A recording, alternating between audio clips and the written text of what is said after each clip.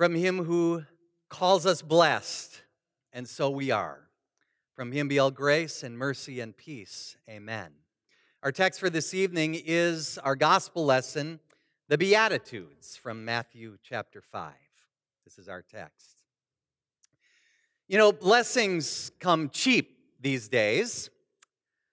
You can sneeze on an airplane and you'll probably get 2 or 3 bless yous. Have you ever had that happen? Maybe a couple bless yous and then maybe a little bit of a side eye from a few people who don't want to get sick. Bless you, they say, and it doesn't cost you a dime. You get a blessing. Those with colds or allergies that have been going around a lot lately have been blessed quite a bit, I'm sure, as they've been sneezing around the whole area. But beyond this, outside of church and outside of church people, we don't hear a lot of the word blessed these days. In the Bible, God is blessing people and blessing things all over the place. In fact, God's very first blessing came already on the 5th day when he made birds and fish, and the Bible tells us that he blessed them so that they would be fruitful and multiply.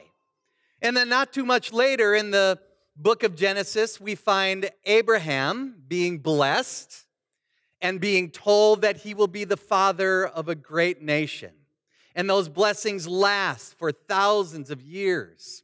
We find blessings over and over again until finally we get to the last book of the Bible, the book of Revelation, and no less than 7 times does God bless his people in that last book of the Bible. The word that the original New Testament uses for blessed is makarios. Makarios. And maybe you can hear in that first part of the word mak or macro. Something that's big, something that's wide, something that's large or long. It's a word that Jesus used in his famous Beatitudes that we read tonight, right here at the beginning of the Sermon on the Mount. And so for Jesus, for the New Testament, to bless someone is to extend or make greater something that one has by giving it to somebody else. And so God makes his blessings greater by giving what he has to you and me. God's blessings are large. They are great. They are macro. They are makarios, if you will. Jesus' Beatitudes, his blessings, are not wishes, though. He isn't saying, may you be poor in spirit, or may you hunger or thirst after righteousness. Instead, these Beatitudes are descriptions. They're descriptions of Jesus' disciples as they will live and as they live in his kingdom. It's what disciples look like. More than that, the Beatitudes are exclamations, maybe even we could call them celebrations of those who follow Jesus. So it's kind of like Jesus is saying, how blessed are the meek? Or he might be saying, how blessed are the peacemakers? And given how early this sermon comes in Jesus' ministry and the slowness of his disciples to get it, to grasp what the kingdom of God is, we can only admire Jesus' confidence that the kingdom would, in fact, take hold, take place, come into the lives of his people. On this Ash Wednesday, 3 of Jesus' blessings stand out for us.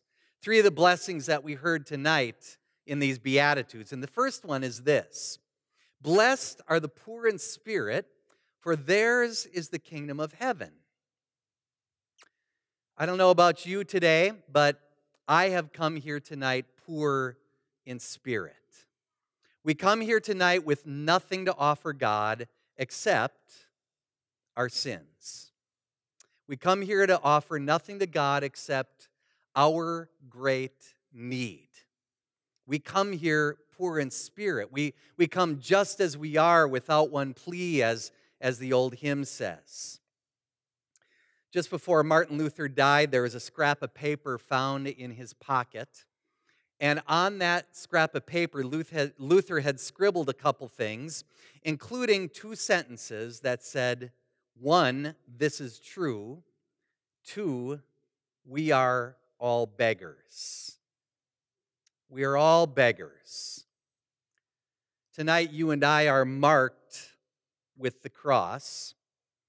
We are marked with a cross this very day, and to us tonight comes this kingdom with all of the grace and all of the forgiveness that we need to be blessed.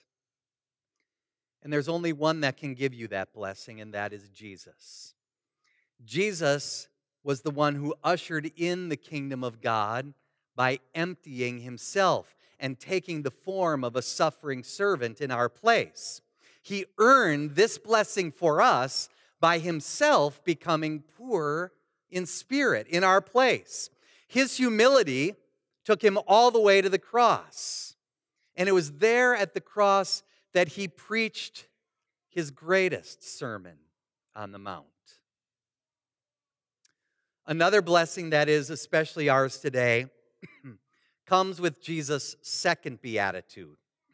Blessed are those who mourn, for they will be comforted. We're blessed today to have a godly grief over our sin.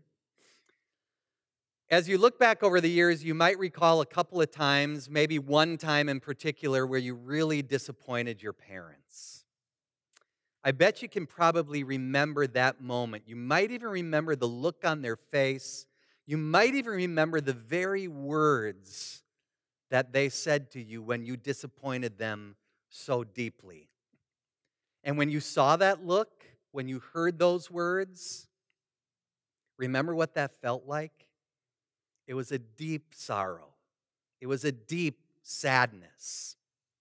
In fact, some people never even get over that ever in their lives, disappointing their parents. Can't we say that the same is true so very many times in our relationship with our Heavenly Father? Sin, excuse me, sin is not objective. It is not neutral. Sin is something that's relational. You sin against yourself, yes, sometimes, but we always sin against God and often sin against others. Sin is deeply relational. So when we sin, we deeply disappoint a loving Heavenly Father, and that leaves us sad. It's why perhaps we were sad as we came forward tonight and received this mark on our foreheads. But it's this godly grief combined with our faith that brings us to repentance. In sorrow, we turn from our sin to face the cross, where Jesus suffered for that sin. And it is there at the cross and through his words and his sacraments that we are forgiven. Jesus is the only one who can give us the comfort that we need when we are sad, sorrowful, mourning. We have the comfort of our Father's forgiveness because Jesus bought our forgiveness with his own life. This Son, the Son of God, never disappointed the Father. He took our sins upon himself and died for us, and that's why Jesus is the only one who can comfort us in our godly grief over sin. And finally, there's a third blessing that comes to us this Ash Wednesday. When Jesus says, "Blessed are those who hunger and thirst for righteousness, for they shall be satisfied." I think we can note tonight that this third blessing actually flows out of the other two that we've already talked about. It's not enough to be humble and repentant, or meek for that matter, which is the third beatitude. Any of those would just leave us alone with God.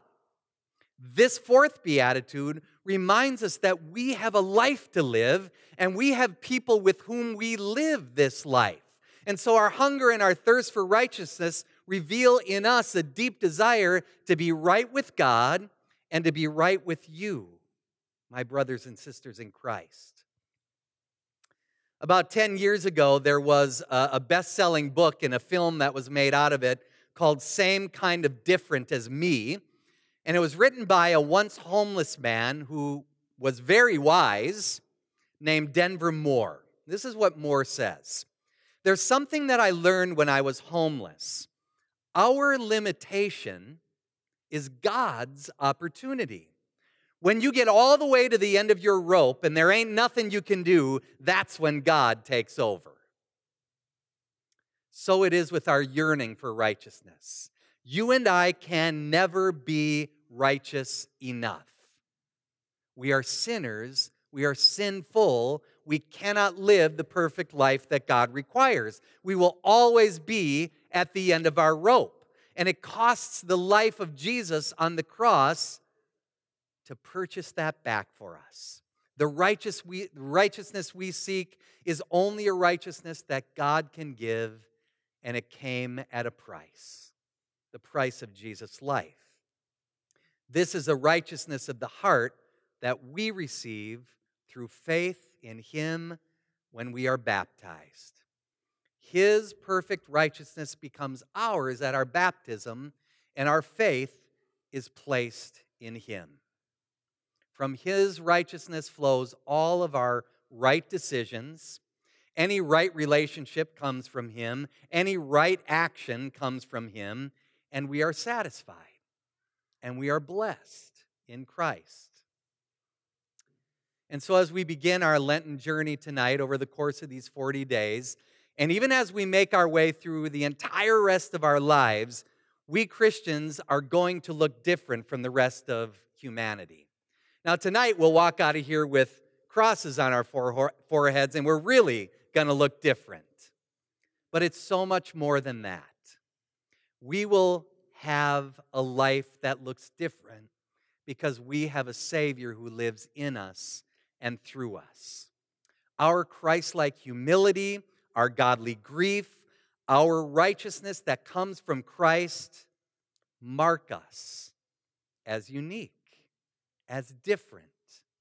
In these blessings of Christ, we can look at each other and say, you are the same kind of different as me.